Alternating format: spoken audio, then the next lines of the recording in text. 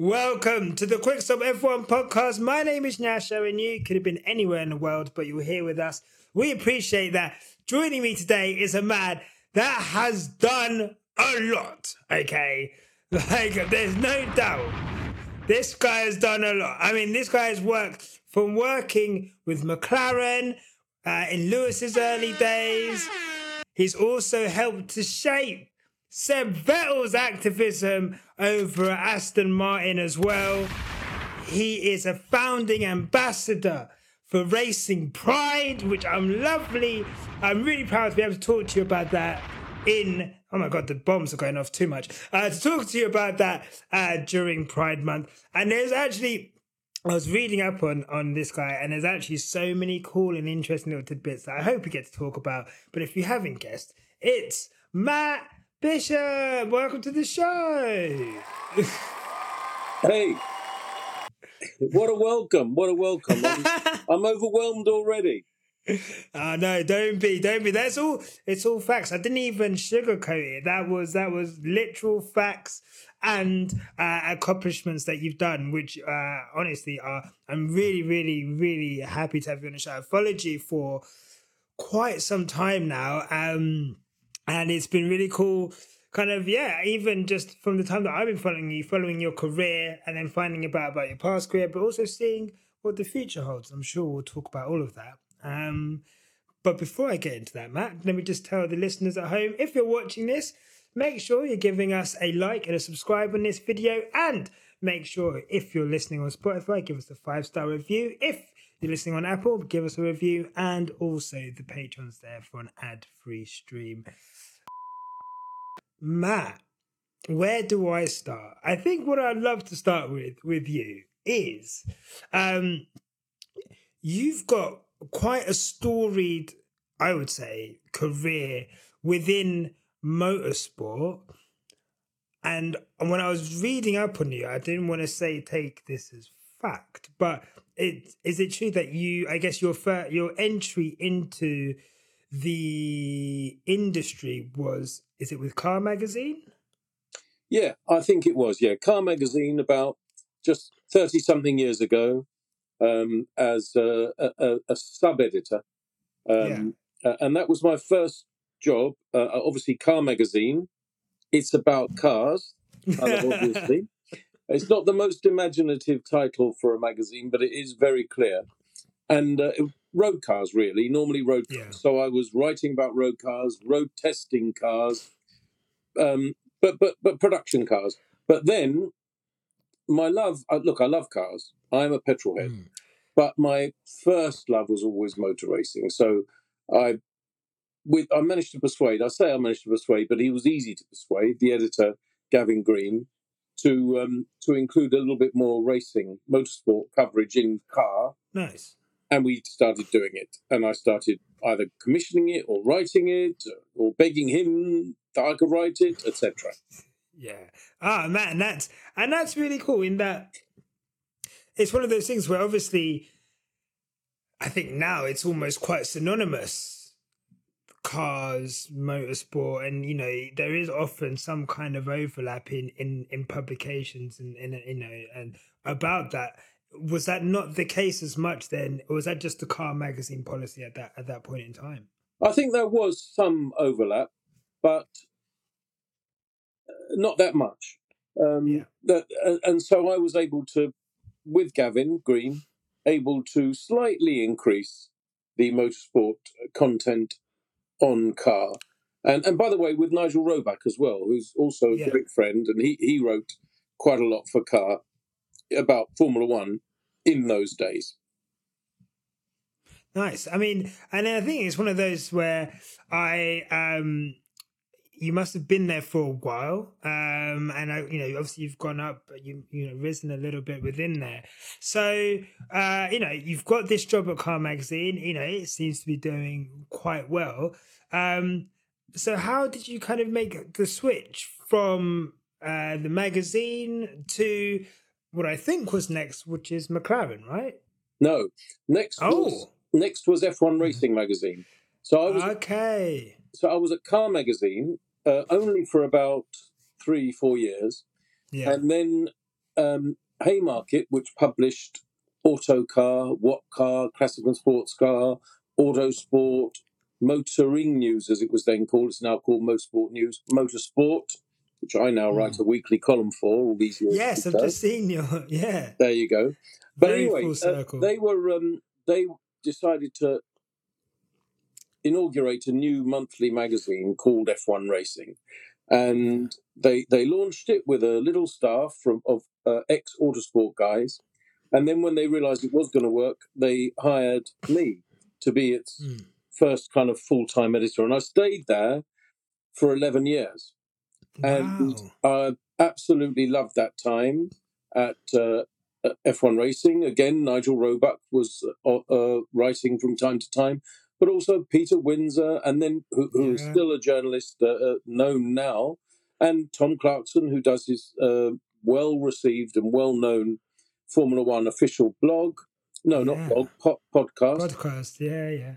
And various other people, too many to mention, but great people. Alan Henry now sadly passed away, and many others. And I had a great time there. And it was from there that I went to McLaren, because I used to interview, obviously we all interviewed people, drivers, but I interviewed Ron Dennis a few times. And for some reason, I don't know why, we kind of hit it off. We're very different types, obviously. I mean, everyone is a very different type from Ron, not to say that. But he hired me, and then I spent another 10 years at McLaren. So describe Ron, for those who don't know, and for me, Ron Dennis is one of those absolutely fundamental, foundational F1 personalities for me growing up. You know, when I started watching F1, it was in 96. So very much Ron at McLaren with the silver arrows. That was like a big thing for me growing up, you know, in the late 90s into the early 2000s. And obviously with Lewis joining, kind of cementing that. And he seemed like a force of nature within the sport. But I guess what was he like? What was it about him that kind of, I guess you two seemed to get along well? And then I guess what was he like as a boss? Well, as I say, I got on well with him because I interviewed him, and we sometimes hit it off. And you know, we used to have dinner. Surprisingly, you know, nice. at races, he would sometimes say to me, "Do you want to go and have dinner?" And I'd have dinner, and I thought sometimes there might be, you know, a number of journalists there, and I'd walk into the restaurant, and it would just be him. And so we had these dinners, and they were always great fun. And you know, Ron can be very formal and very austere. But he can also be very warm. You don't usually get to see that if you don't know him well, but he can be. And he's also, and these words appear to be contradictory, but they're not, he is a crazy genius. He is a genius. I mean, he sometimes thinks of things and does things. You just think, my goodness, no one else could have thought of that. And he really does. Yeah. And that's why he's, you know, the most successful team principal in the history of our sport. Still, I don't know how far away, maybe statisticians listening to this, maybe Toto Wolff and Christian Horner are creeping up on him now. But at the moment, I still believe he is. But he's also crazy. He is maddening, difficult, utterly exacting. You know, if he ever sees a wire, if he sees a visible wire that anybody's installed anything in his house or in his factory and there's a wire exposed, oh my goodness. Yeah. Wow. Yeah. But that's attention to detail, I guess, right? Yeah. And that's what you need. And I guess even just that sense of like uniformity is one of the things where I guess as and maybe you know, this is just from listening to anecdotal stories, Ron wanted even like the drivers to be like a certain way. There was a profile of McLaren driver and how they were supposed to be, and that's kind of what Lewis kind of came into within the sport and then within that team. And I guess how much of a part do you then play within that as like a communications person? How much of a part do you play within, I guess, the making and maintaining of the image of, I guess, the drivers and the team? Well, first of all, let me talk about Ron's obsession with presentational detail in terms of the drivers, since you mentioned. Yeah, sure. I mean, that'd be awesome. I'll give you two little anecdotes, which little illustrations rather than anecdotes. So when Alex Wurz is probably my best friend in the sport. Alex Wurz had raced for 3 years, 3.5 years for the Benetton team. Yeah. And with Giancarlo Fisichella as his teammate. And then the first couple of years of that had gone well, and the last year hadn't. And he was kind of looking at being out of Formula One. So he embarked on a time of being McLaren's test driver. Of course, in those days, you test every week. So it was a ton of mileage and a big job. Anyway, so he did quite a few years as McLaren's test driver. Now, all through his career before he got to McLaren, and it was a lucky kind of talisman and a superstition of his, he always used to wear different coloured boots, one red and one blue. And when he got to Benetton, that was absolutely fine. Nobody minded. Yeah. But when he got to McLaren, Ron was not having that. He must wear the same colour boots. So that's one thing. And then the next thing is Alex, bless him, has slightly, kind of, if his hair isn't short, it gets a bit kind of bushy and curly.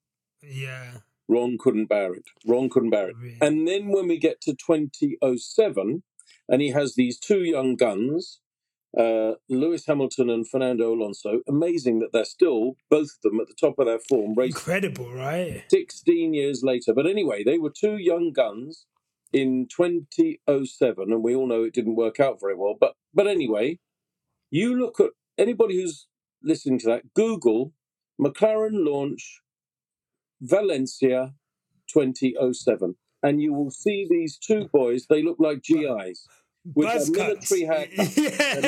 Yeah. And that was at Ron Dennis's insistence. I mean, I can.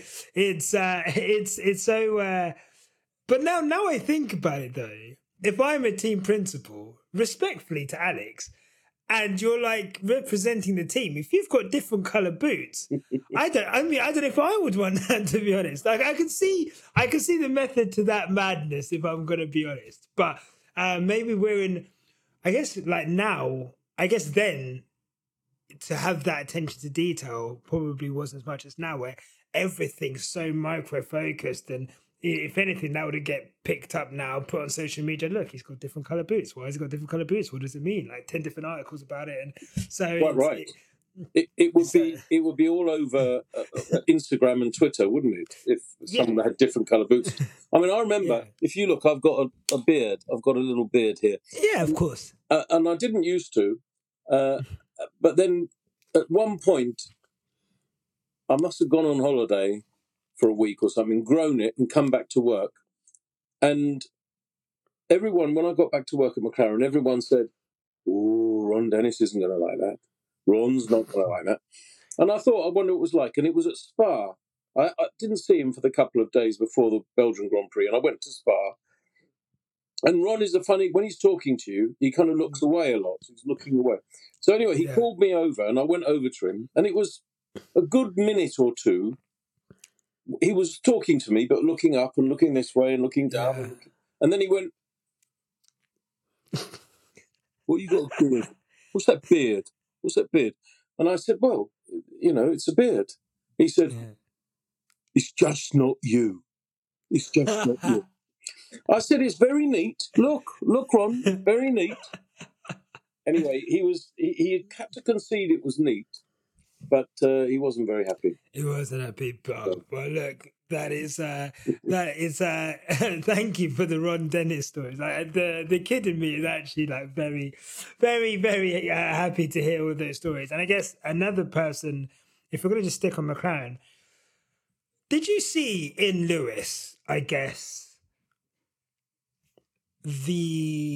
I mean, I'm sure the talent was there for everyone to see, right? I think there were the tests before he was given the drive. I think him against Pedro de la Rosa potentially, and and obviously his performances in F2, the equivalent of F2 at the time. But I guess from working with him as a personality and kind of, with him as a rookie driver coming in and then into the latter years of his time at McLaren. What were your impressions of Lewis, I guess, when he first came in and I guess watching him grow into an established driver? Well, I knew he was going to be brilliant before he ever got to Formula One. I mean, in GP2, as you say, the forerunner of Formula 2, he was absolutely brilliant. He was stunning.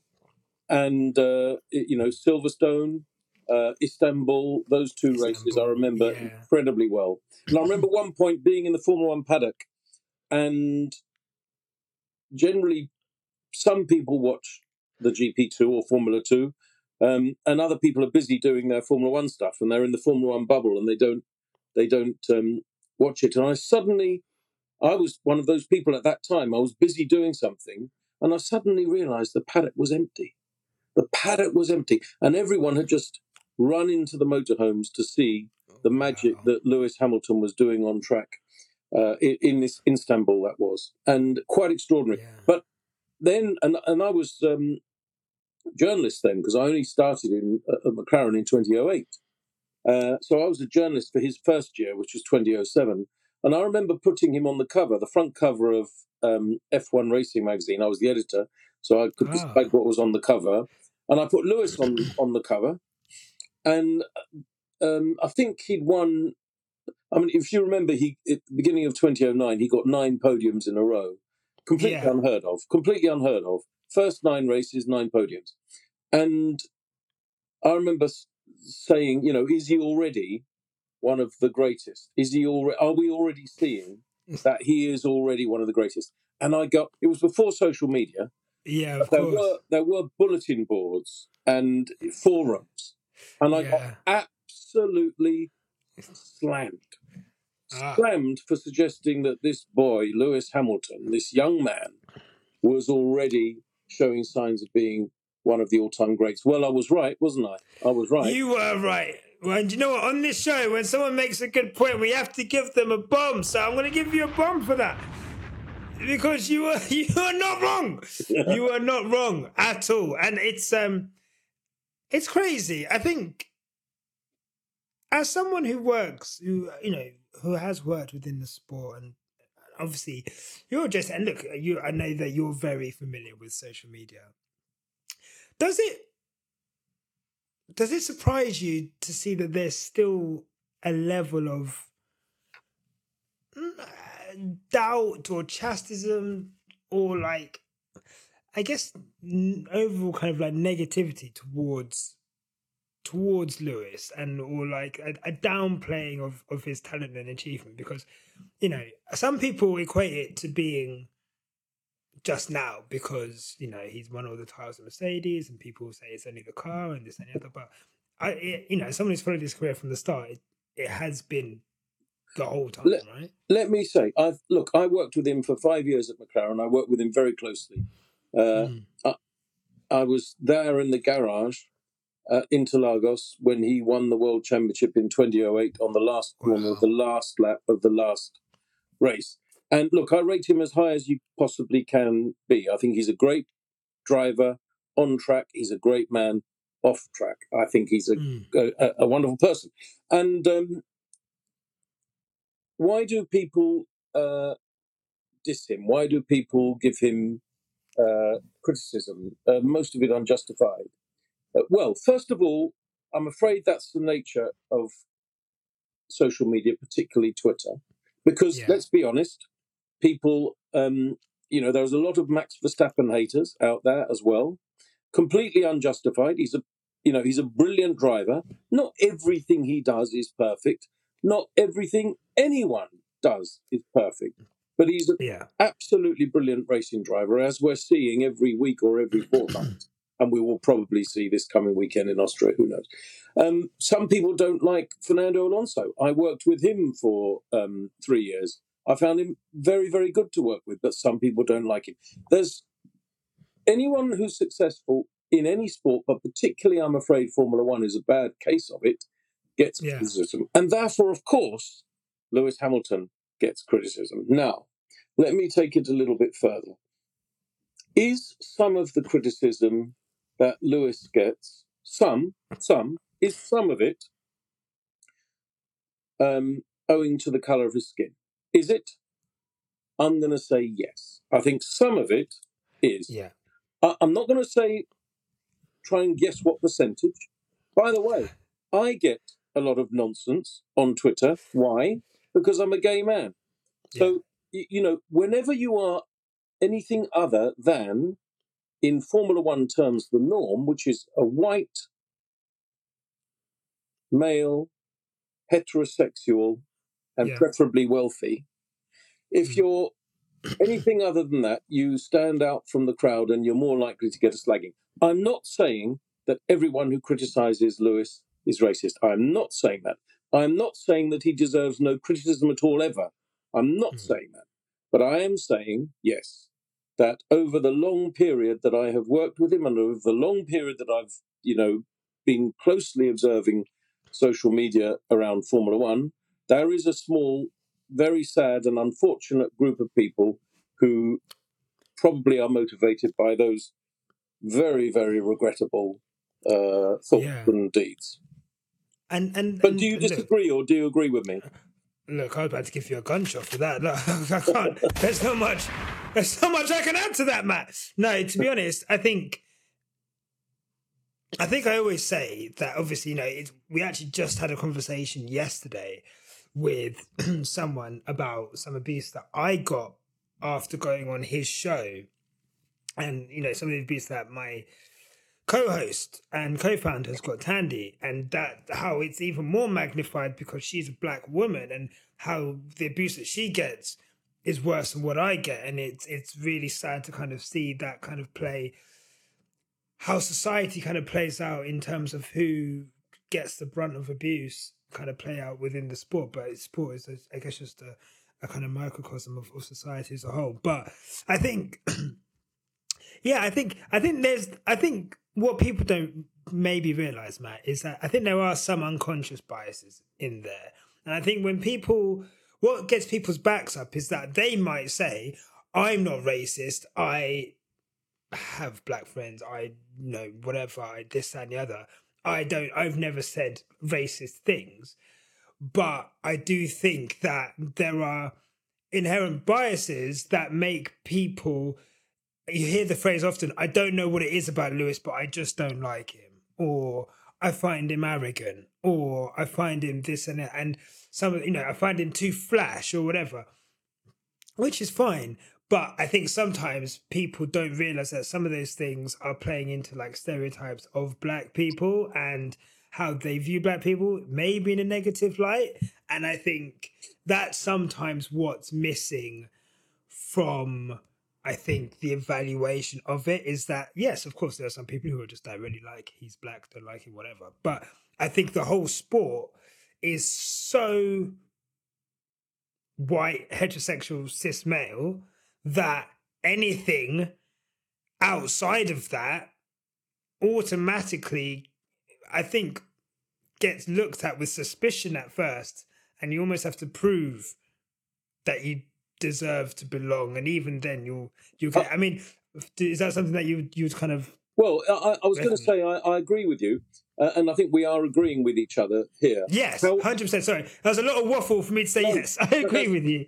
I think we are agreeing with each other. But I just want to say as well, I've been in this sport for 30-something years, and as I say, I started at Car Magazine in, I think, 32 years ago, and look, I love this sport. I love Formula One. It's been very good to me. Yeah, I've worked incredibly hard in it, and I am what I call an F1 lifer, a Formula One lifer, and also, not all, but many of my best friends are Formula One people, and the vast majority of those, of course, are white, heterosexual males, preferably wealthy, like I say, and they are. But many of those people are my friends, and they know very well that I'm a gay man. They know very well I'm married to another gay man, and I count them among my closest friends. So I think just one thing I'd say therefore, is because this will probably be put on social media and people will tweet about it, and therefore people will, grab the worst possible element of it in order to criticize you or criticize me. And so I am saying now, and I think it's important and it's true, yes, there are these negative elements and we see them on social media, but in Formula One in general, I found almost everyone to be actually very tolerant, progressive, and chummy and friendly and nice. That's you know what? We'll give a little cheering for that as well, because that is good to hear. That is good to hear. And I guess that brings us on quite nicely to Racing Pride, I think, which would be a good place to talk about that, because obviously you're using. Actually, no. For those who don't know, actually, and we'll put some information below.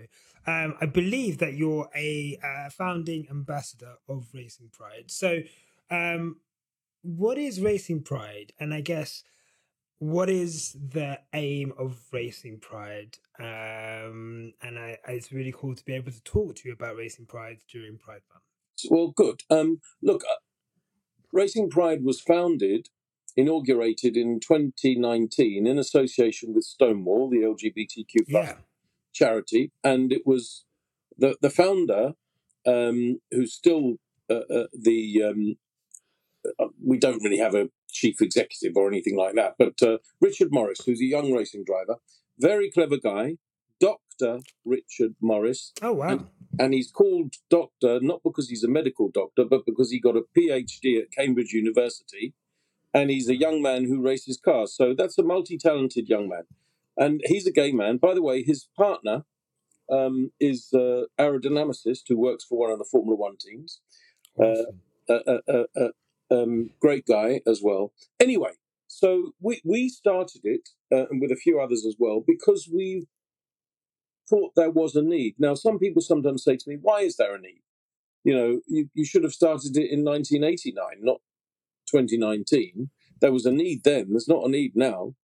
And they say that because they see that, I can be married to my same-sex husband, and you can have rainbow zebra crossings put in town centres and all the rest. Yeah. And indeed, there's such a thing as Pride Month, and mainstream company. You walk down the high street and you see banks and mainstream department stores with rainbow motifs in the window and so on. So they say, why would you do it now? Well, we do it now because there is a need. There is a need. Formula One races in a number of countries where sex between men, I'll just stick to men at the moment because the laws around sex between women are so complicated because, believe it or not, there are some countries that don't even regard sex between women as sex because they're so misogynistic that they say that there must be a man involved for it even to qualify sex. Can you believe that? But anyway, so there are laws in some of the countries in which Formula One races where if two men or any more than two men have sex together, then the punishment can be prison or death. Or death. Yeah. If I went with my husband to Saudi Arabia, where we do race, and we made love to each other as husband and husband in a hotel room, they probably would let us off because I'm a Formula One person, because of the way of the hypocrisy of everything. But the rule would say that public beheading is the punishment. So why do we go? Well, I think that's kind of where Racing Pride comes in.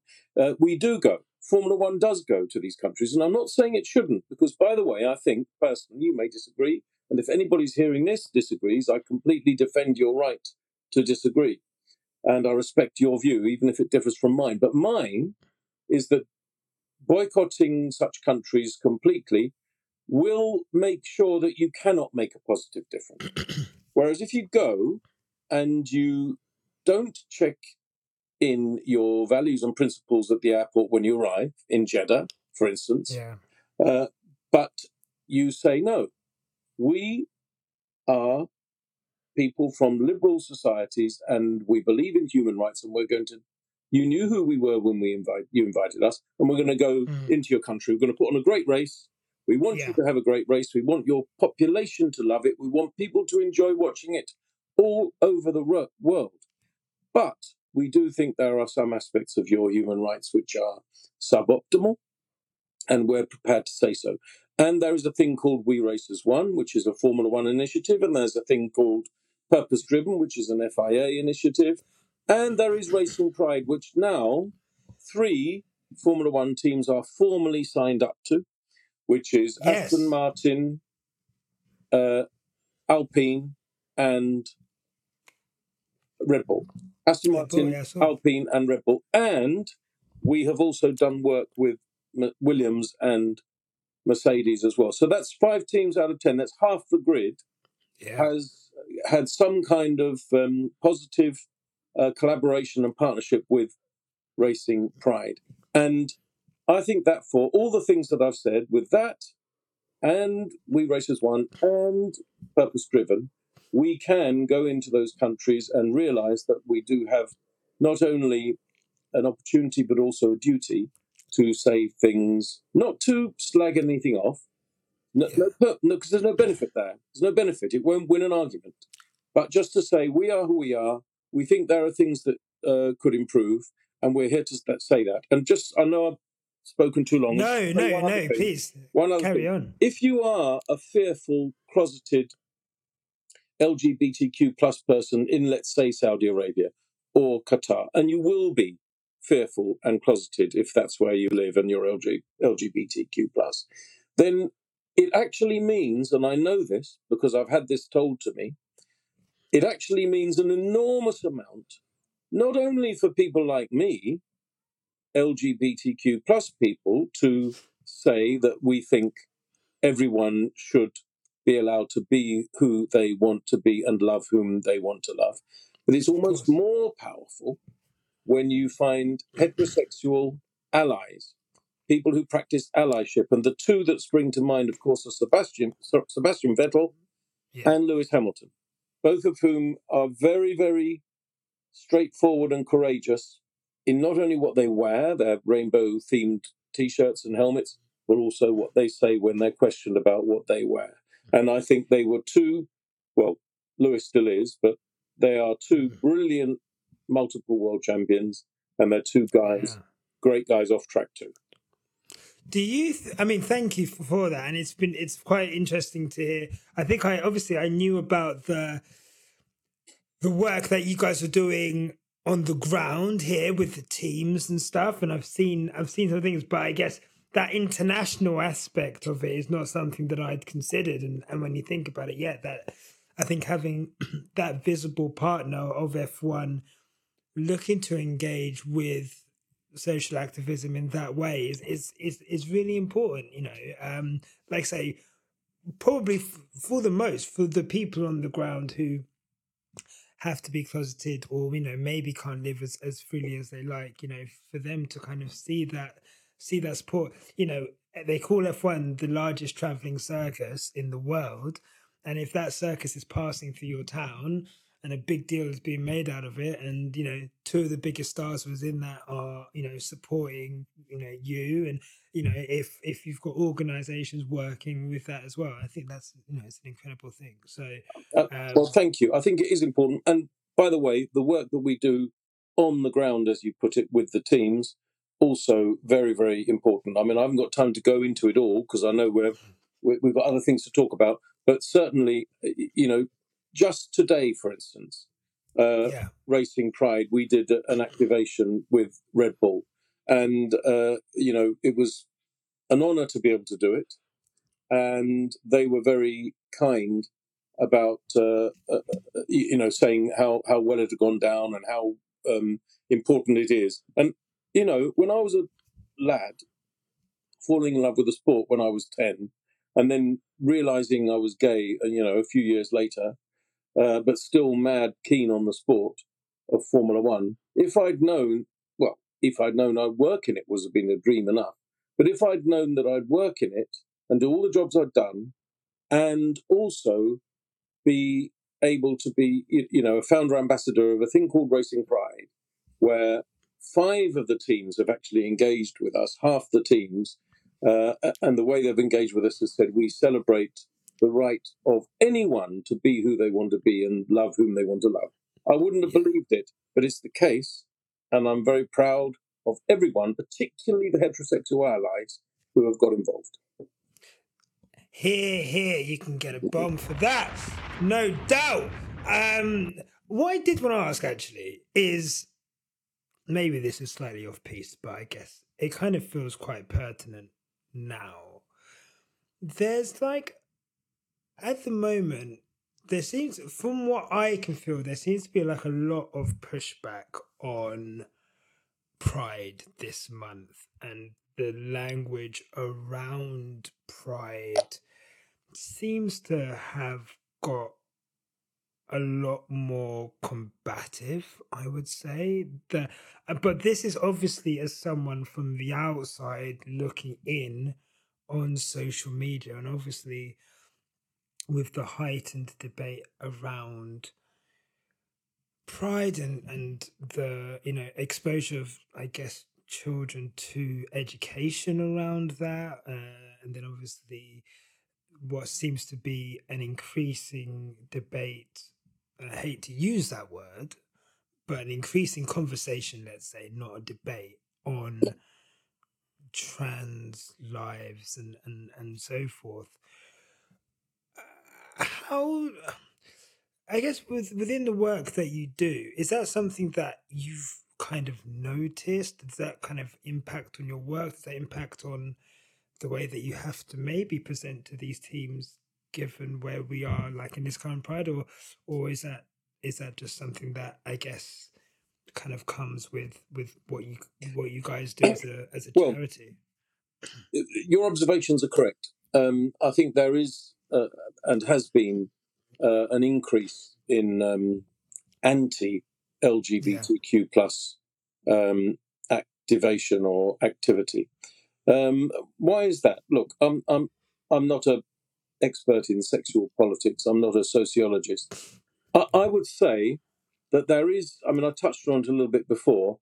Some people would be perfectly. Some people I'm talking about would be perfectly tolerant of the existence of LGBTQ plus people. And the phrase you often hear is, as long as you don't ram it down my throat. Yeah. So what does that really mean? People say putting a rainbow on the window of Selfridges, is that ramming it down your throat? Well, for some people it is. For others it isn't. It used to be the case when I came out in the late 70s, when I was a teenager, well, you didn't, obviously you were very discreet because the world was not ready and not accepting, or at least, England wasn't, the UK wasn't. Yeah. And some European places were, you'd go to Paris and it was a little bit more accepting. But anyway, that's all changed now, and London is quite a vibrantly accepting. Yeah. But I think because of the embracing of difference and diversity, which has been and still is, I believe, a majority embracing, it means that those who aren't so comfortable about it see it. They see rainbows. They see people of the same sex walking down the street holding hands or giving each other a peck on the cheek. And they regard that as ramming it down their throat. The same as some people criticize the existence of, Black Lives Matter. They say all lives matter. Well, we know all lives matter. But actually, it's not all lives that have been subject to unfair treatment over many years. And that's why I mean, it's so obvious, but people find it. Some people argue about it. So I think there's that, and the fact that that things are now more visible, and the acceptance of diversity and difference is more visible, has upset some people and does upset some people. And then the other thing you rightly say is the trans issue. Now, I go back to the statement I've said 2 or 3 times here, which is that everyone in this world has an inalienable right to be who they want to be and love whom they want to love. But the first bit is be who they want to be. So, yes, I completely defend and celebrate and cherish the existence of T in LGBTQ plus, and those who would like to subtract T from that, and there is a thing called the LGB Alliance, for instance. Yeah, I've seen that. I castigate that. I think it's a cruel thing to do, and I think that we're all, by the way, much more similar than we are different, and we're all trying to struggle our way through this crazy world together. And I utterly support LGBTQ plus equality and solidarity, and I utterly support and welcome and am grateful for straight, het, cis het, whatever you want to call it, support and allyship. So that's what I think. But I think there are some people who obviously do get upset about that, and that's why we see some of the very unwelcome problems we now see that you described and asked me about. Yeah, no, it's crazy, and I think just to kind of echo that, I think as a platform we're just obviously so supportive of anyone going through any kind of journey in that sense, and we wouldn't want to exclude absolutely anyone. And it's really cool to be able to talk about this with you on this podcast, in such an open way. And I think even for me, I'm learning something as an ally, just trying to do our best in that sense, but kind of put people from the community front and center during this month, which is really important. I guess for you, finally on this, if in an ideal world, right? In an ideal world, we've got great, I guess, spearheads. So we've got the top of the iceberg, right? With Lewis and Seb. Unfortunately, Seb's not around as much anymore. So that visible kind of double-pronged attack isn't there. But we've got Lewis and we've had Seb. I guess that's the tip of the iceberg. If you in an ideal world, what would... I guess if you could wave a magic wand and F1 or motorsport in general, what would you like to see, or what are kind of like end goals that you'd like to see in regards to stuff like that? I'll say 3 things. So first of all, I just want to say again, credit where it's due. The 3 teams that are formally aligned and partnered with Racing Pride, and also the 2 others. So the 3 that are Aston Martin, Alpine, and Red Bull, and then the 2 that have done work with us but are not yet partnered with us are Williams and Mercedes-Benz. So look, I do think there are seriously positive moves being made in that way, and when we go into these teams and talk to them, the reception is always very positive, welcoming, interested. They always say you get much bigger, crowds of audience size than other visiting people who come and speak. So that's all good. So that is one good thing. I would, however, say, Sebastian Vettel has retired. He was a wonderful ally, not just for LGBTQ plus stuff, by the way, but also for human rights in general, women's rights, environmentalism, anti-litter picking, anti-littering, all that kind of thing, and bee conservation, all those things. And he was a special person, and he is a special person, but he's not in the sport anymore. Lewis, equally, absolutely staunch heterosexual ally, and also obviously a big voice in favour of end racism and Black Lives Matter and those things. But he's 38. So one of them's retired and the other's 38. Now, perhaps Lewis will go on for a little while longer. Perhaps he will. I hope he does. But he's obviously closer to the end of his career than the beginning. And when he does retire, whenever that is, will we have nobody? Will we have nobody in the paddock as a driver who will take up those cudgels, who will take, that mantle? I'd like to see some of the others. I would like to see some of the other drivers joining in, if you like. And funny enough, one of the ones who did, to some extent, was Mick Schumacher, who obviously not in the sport anymore. But he was also someone who influenced, I think, in a positive way by Sebastian, because they're close. But obviously he's not in the sport anymore as a driver or as a race driver. So I would like to see some more. But the third thing I'm going to say, and the last thing I'm going to say, is on this subject is, there may well be a driver, I don't know, by the way, there may well be a driver who's in Formula 2 or Formula 3 or Formula 4 or karting, and he might be 15 or 16 or 18, I don't know. And I really don't know if there is one. But there might be one who is LGBTQ+.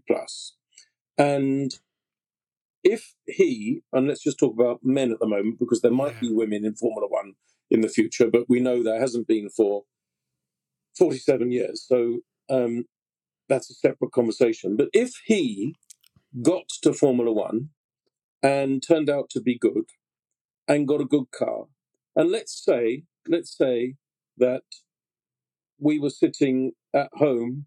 I don't mean you and me are sitting at home, dude. That's fine. Welcome round anytime. You were sitting in your home watching the telly. I was sitting in my home watching the telly on a Sunday night.